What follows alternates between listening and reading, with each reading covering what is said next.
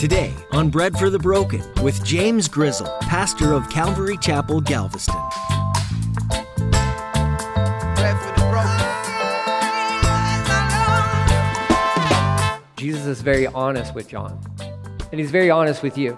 If you're going through the book of Revelation, you're almost halfway through this book. He's very honest with you. He says, listen, there's going to be times you're going to take this in and it's going to be as sweet as honey. Then there's going to be other times where you're taking this in and you're going through Revelation chapter 9, where a third of the world's population is dying and judgment is falling on this planet, and that kind of makes you a little sick to your stomach. Sometimes the word can do that. Sweet on the lips, and then it goes down, and you're like, this is difficult to digest. The word is sharper than any two-edged sword, able to divide the flesh from the spirit. In today's message, Pastor James explains how Revelation is even more like the verse we just read, as Jesus declared it himself. This great book is sweet in that we have a kindred Redeemer returning for us, but his wrath is being poured out on those who rejected him in this life. Thank God for his mercy on us on that great and terrible day. Don't be afraid of the blessing that comes from the Bible, and look onward to the return of the King. Now here's Pastor James in the book of Revelation chapter 9 with today's edition of Bread for the Broken. We need bread for the broken. Give some bread to the broken. We need hope for the hopeless. Give some hope to the hopeless. Bread for the broken. If you're looking at these things as separate events, like the seals and then the trumpets and then the bowls, I mean, you've already had a good portion of humanity that's been wiped out already. And now you're looking at upwards, I mean, even if you're talking about 1/3 of the population, that's 2 billion people. That's 2 billion people wiped out. We've never seen anything to even come close to that. Even World War I, World War II, add both of the death tolls up to that, and it doesn't even begin to scratch. It doesn't even begin to get close to 2 billion people. Assuming this happened today. Because right now, the thought is like, well, there's probably, if we get about, the estimate is like close to like 8 billion people on this planet, or somewhere around there. I can't remember exactly what the number is right now, but so you got a third, upwards of a third. But if the population continues to grow and increase, well, then it just means more people, there's more death. It's tragic. But let's not forget, so you got 5 months of locusts, quote unquote, right? Like they should be driving people towards what? Repentance. It's bad. It's really bad. But there's an answer. That's the thing.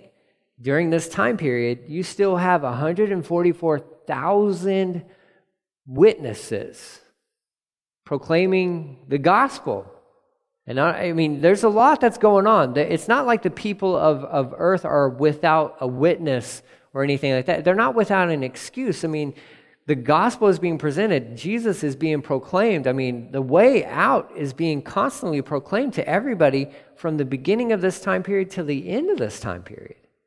They're not without an excuse. They just don't want them. They do not want Jesus. Goes on, verse 16, they led, these 4 angels, it says they led an army of 200 million mounted troops. I heard in an announcement of how many they were. So John's like watching all this and he's like, I just happened to hear the number. There's 200 million. So are those 200 million actual physical human soldiers? Could be. That's a lot of dudes. That's a lot of soldiers. Is this in any way reference towards Gog and Magog and that invasion that's going to happen? Some people think so. Some people believe that's already happened at this point in time. And some people believe that, no, there's 200 million mounted troops. We'll see the horses that they're riding on, that this, again, is just another spiritual war, spiritual army that's there, demonic army. Here's what I know. It's going from bad to worse. Like, you got demon locusts stinging everybody. Nobody's dying from that. That's like 5 months. I mean, I guess that's a bad 5 months. That's almost a half of a year. It's kind of like what we feel with this coronavirus, right? It's like, man, this has been like, wow, how many months has it been? It seems like kind of the same thing. But you go from that to like, now you got this army You got these angels, they have this ability to wipe out a third of humanity. People were begging for death with the locusts. And it's that thing of, be careful what you wish for, because death is coming. And it's coming in droves. A third of the population, a third of all people, Goes on to say, and in my vision, I saw the horses and the riders sitting on them. The riders wore armor that was fiery red, sky blue, and yellow, like sulfur, kind of a yellow. And their horses' heads were like the heads of lions. And fire and smoke and burning sulfur billowed from their mouths. 1/3 of all the people on the earth were killed by these 3 plagues, by the fire and the smoke and the burning sulfur that came from the mouths of the horses. So it's not really so much the riders as it is the quote unquote, the horses. There's fire, there's smoke, and there's this burning sulfur. This is what's wiping out humanity. Well, what is that? I have no idea. I have no clue. All I know is it's bad. Like, that's bad. Are these are they real horses? I don't know, but horses seem to be used quite a bit. I mean, we've already had a couple of references of horses with 4 riders, the 4 horsemen of the apocalypse. We're going to see that towards the end of this book, Jesus is going to come back on a horse, and you and I, the host, people from heaven, will be riding with him on horses. I don't know. Are they real horses? I have no idea. It could be, I guess. It's not something to get tripped up on or anything like that. And trying to figure out, okay, so the horses' heads are kind of like a lion. Was that literal? Is that figurative? It's descriptive terms that John's using to describe. He's like, again, put yourself in his shoes. You're this Jewish man who's in his upper, 90s, who's seen everything, and he's like, this is kind of what it looked like to me. He's doing his best to describe what he's seeing.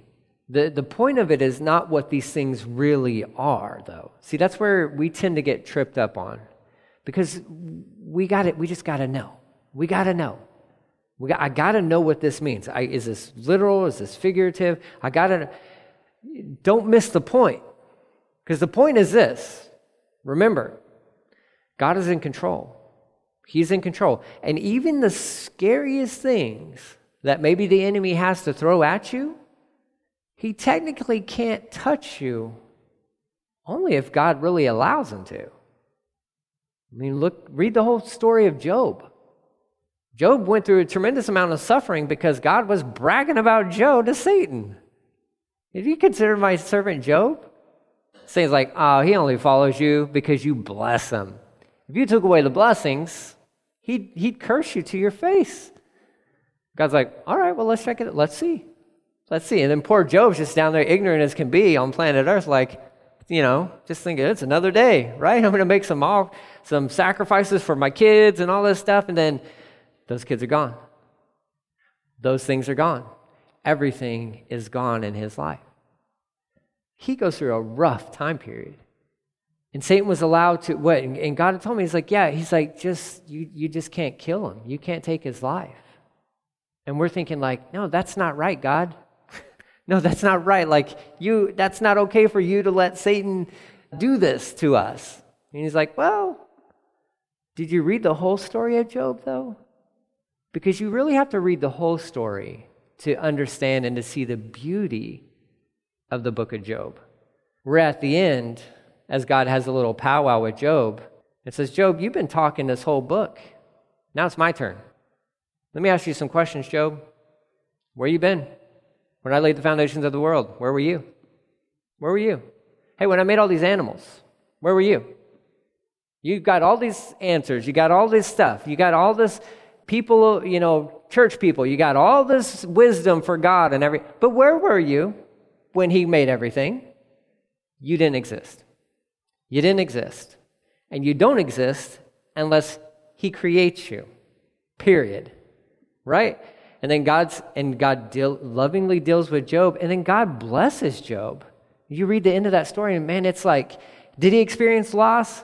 Absolutely. Absolutely.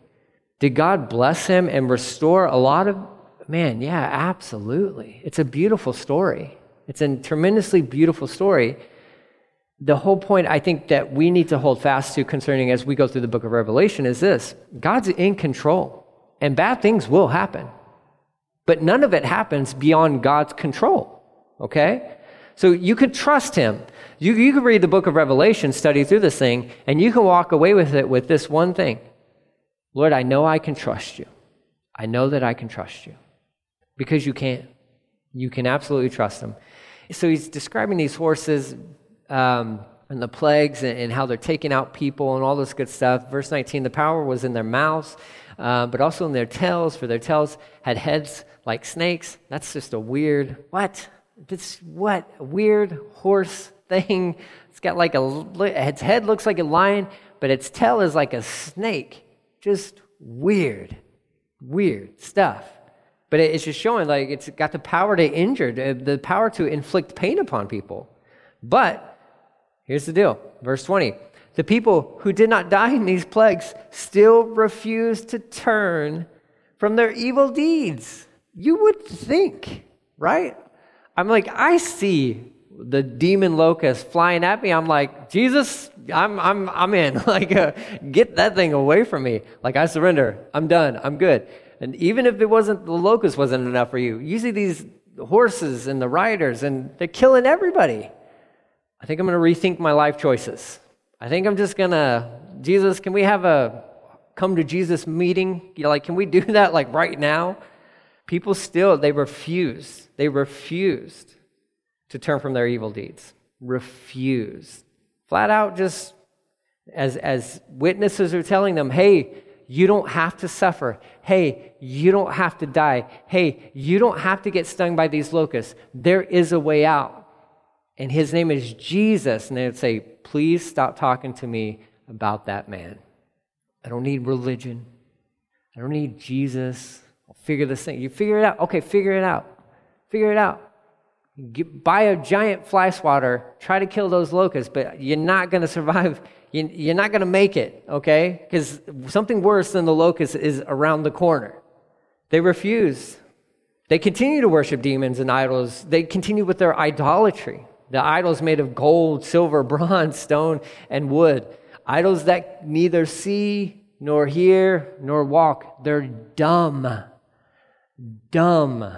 In the purest sense of the term, they are dumb. They are made out of elements that don't exist unless God has created them. We're worshiping creation and not the Creator. There's a danger there. So they don't repent of their murders or their witchcraft, their immorality, or their thefts. They're like, I think I'm just going to keep on killing and stealing. Things are bad, but I find that this is therapeutic. This helps me take my mind off all the stress in my life. Like, what? They're still going to do their idolatry. There's still the witchcraft. That's a weird term, okay? But that has that connection with that pharmakia, okay? Which we have our pharmacy, pharmaceuticals. And I can promise you this. During this time, I promise you drug use will be through the roof. Self-medicating and all that good stuff. Imagine living during this time period. You're going to need some sort of an escape. And when you reject the one escape, which is Jesus, you'll be taking anything and everything. But they refuse. They're murderers. They're still murdering each other. They're still killing each other. They refuse to repent. Chapter 10. It's only 11 verses. I think this is really key to chapter 9, okay? It says, then I saw another angel, a mighty angel, coming down from heaven, surrounded by a cloud, with a rainbow over his head. His face shone like the sun, and his feet were like pillars of fire. Who could this be? I think it's Jesus, okay? There you go. I believe that this is Jesus. Actually, I know that this is Jesus, because chapter 11 will tell us so. It says, in his hand was a small scroll. So here's Jesus, giant Jesus, and in his hand he's got this really small scroll, which he had unrolled. He stood with his right foot on the sea and his left foot on the land, and he gave a great shout like a roar of a lion. And when he shouted, the seven thunders answered. When the seventh thunder spoke, I was about to write, this is John, but a voice from heaven called to me and said, keep secret what the seventh thunder said. Do not write it down. And you're like, what? Really? Come on. Secrets? No. Oh yeah, there's secrets. See, there's even secrets in heaven. We all love secrets. Don't you? You love secrets. You can go up to somebody, especially if you're ever around kids, you say, hey, you want to know a secret? 10 times out of 10, they're going to say, yeah, of course. Who doesn't want to know a secret? You could tell an adult, like, hey, you want to know a secret? Yeah. Yes, please. Please. Our world runs on secrets, okay? We love information, and especially we love having information before anybody else, right? Because that really makes it makes you feel like kind of important, right? Here's John, he's like got his notebook, he's got his moleskin journal, and he's writing down, and he's like, all right, what was that? Okay, he heard everything that was said. He's going to write it down, and heaven's like, no, don't write that down. Come on, then why put it in there? Well, just so you understand that not everything is revealed that's going on. There's still a lot of mysteries concerning heaven and God. If anything, that should get you kind of amped up for an eternity with him. Hey, God, so Revelation chapter 10, what's that secret? Well, come here, I'll tell you, right? Don't write it down. It's a secret. Keep it a secret. Can you imagine being John? Like, the vision's over. He goes back to normal life. And he's got to keep that secret with him till the day he dies. I know why Nellie Grizzle was not taken up to heaven, okay? She cannot keep secrets at all. She cannot do it. She's watching right now, and she knows. I'll get a ding on my phone saying, that's true. John's like, all right, I'll take this one to the grave. But what a blessing for him. That's the other cool thing about this. Here's John, who's been faithfully walking with the Lord from like age early 20s. And now he's 90 years old. And God's like, hey, John, you keep that one. You keep that one. You keep that one for yourself. That's how cool God is. That's how sweet God is. How amazing. How amazing. There's times where God will show up in your devotional life and he'll say, hey, you keep that one. You hold on to that one. That one's just for you. That one's just for you. It's a beautiful, it gives me goosebumps just thinking about that. It's such a sweet and intimate thing. God's like, hey, yeah, there's some things that I want to share with you that I want you to share with other people, but then there's sometimes I want to share something with you that is just for you. Just for you. That's the God you serve. Very relational, very intimate, sweet as can be. Amazing. Absolutely amazing. Goes on to say, verse 5, the mighty angel standing on the sea and the land lifted his right hand to heaven, and he swore an oath in the name of the one who lives forever and ever, who created heaven and everything in it, the earth and everything in it, and the sea and everything in it. And he said, God will wait no longer.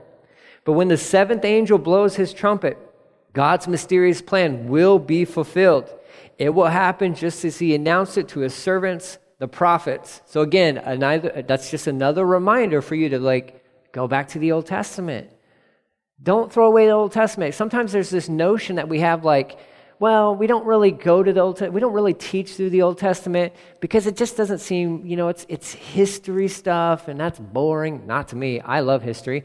But it just doesn't seem like it's relevant for today. You don't understand Revelation unless you have a good grasp of what the Old Testament says. There's a reason why Calvary my goal is to teach through the entire Word of God as many times as I possibly can. Why? So that you see the whole picture. So that you see the whole thing. Because all of it matters. And I don't care if churches want to throw away the book of Leviticus and they don't want to go through it verse by verse. We will go through the book of Leviticus verse by verse one day. I don't know. It's not at the top of the list, but it's on the list, right? It's all about holiness. It's a beautiful book. It's got weird stuff in it. I understand that. But it's a beautiful book because it's breathed by God and it matters. We don't pick and choose. We don't pick and choose. We don't do that. The whole book matters. The prophets had announced it. They've been foretelling this for a while. Verse 8, the voice from heaven called to me again, go and take the unrolled scroll from the angel who is standing on the sea and the land.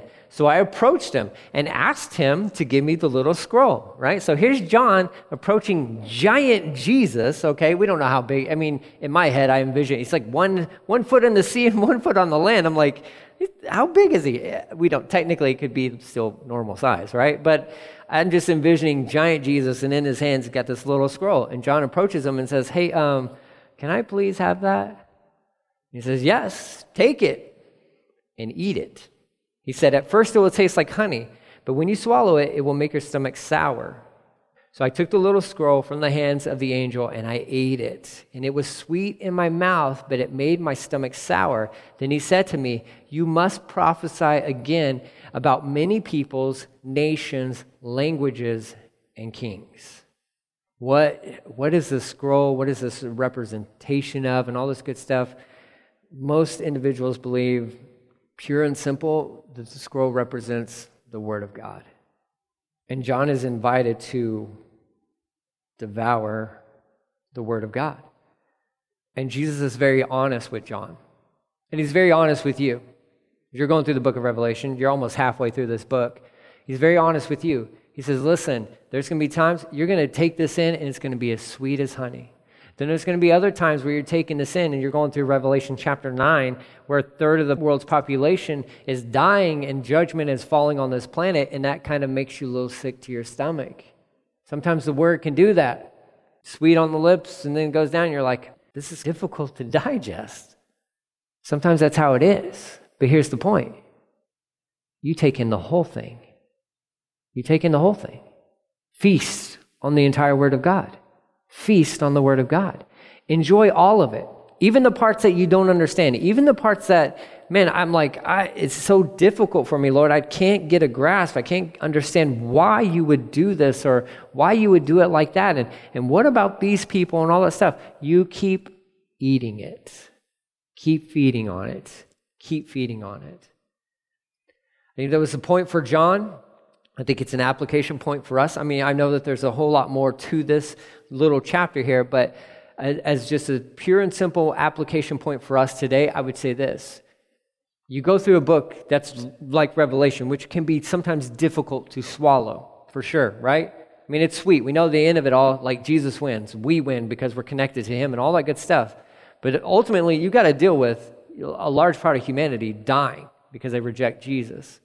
I don't care who you are. That's hard to stomach at times, right? I mean, it just is.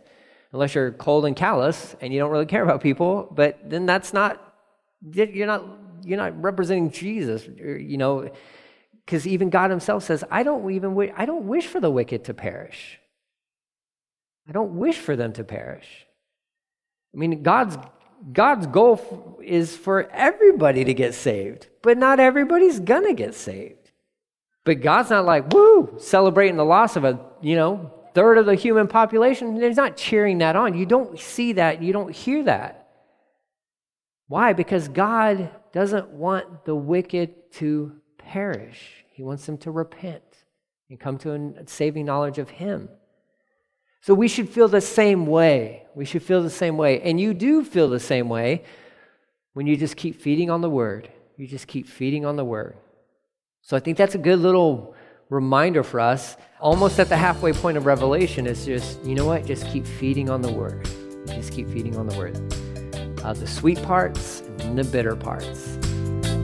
The hopeless, bread for the broken. Revelation isn't just a dream that John made up to entertain or scare people, but yet I wonder what we feel about the last book of the Bible. John's vision of what he saw in the heavens offers many details and signs about what we can expect to come in the future. I take comfort in these words found in Revelation 21:4. And God will wipe away every tear from their eyes. There shall be no more death, nor sorrow, nor crying. There shall be no more pain, for the former things have passed away. Oh, what a glorious day that is going to be. Are you ready, friends, for Jesus to return? If you have questions regarding today's message, would you let us know by visiting breadforthebroken.com and submitting your question through email? We look forward to answering your questions and praying for you as well. There's loads of messages from Pastor James Grizzle to be found, so don't navigate away from breadforthebroken.com until you've perused them at your leisure. They're to help you grow in your relationship with Jesus, to encourage and uplift you as you navigate the storms that life throws at you, because we know how rough life gets sometimes. Are you looking for a church to call home? One that's genuine, simple, and uncomplicated? Well, guess what? You found it here with us at Calvary Galveston in Galveston, Texas. Every Sunday at 10 a.m. and Thursdays at 7 p.m., you can find us studying God's Word together. So, would you make some plans to come join us? We sure hope so. We trust that you've been blessed by this edition of Bread for the Broken. See you next time. Let me paint the picture of humanity.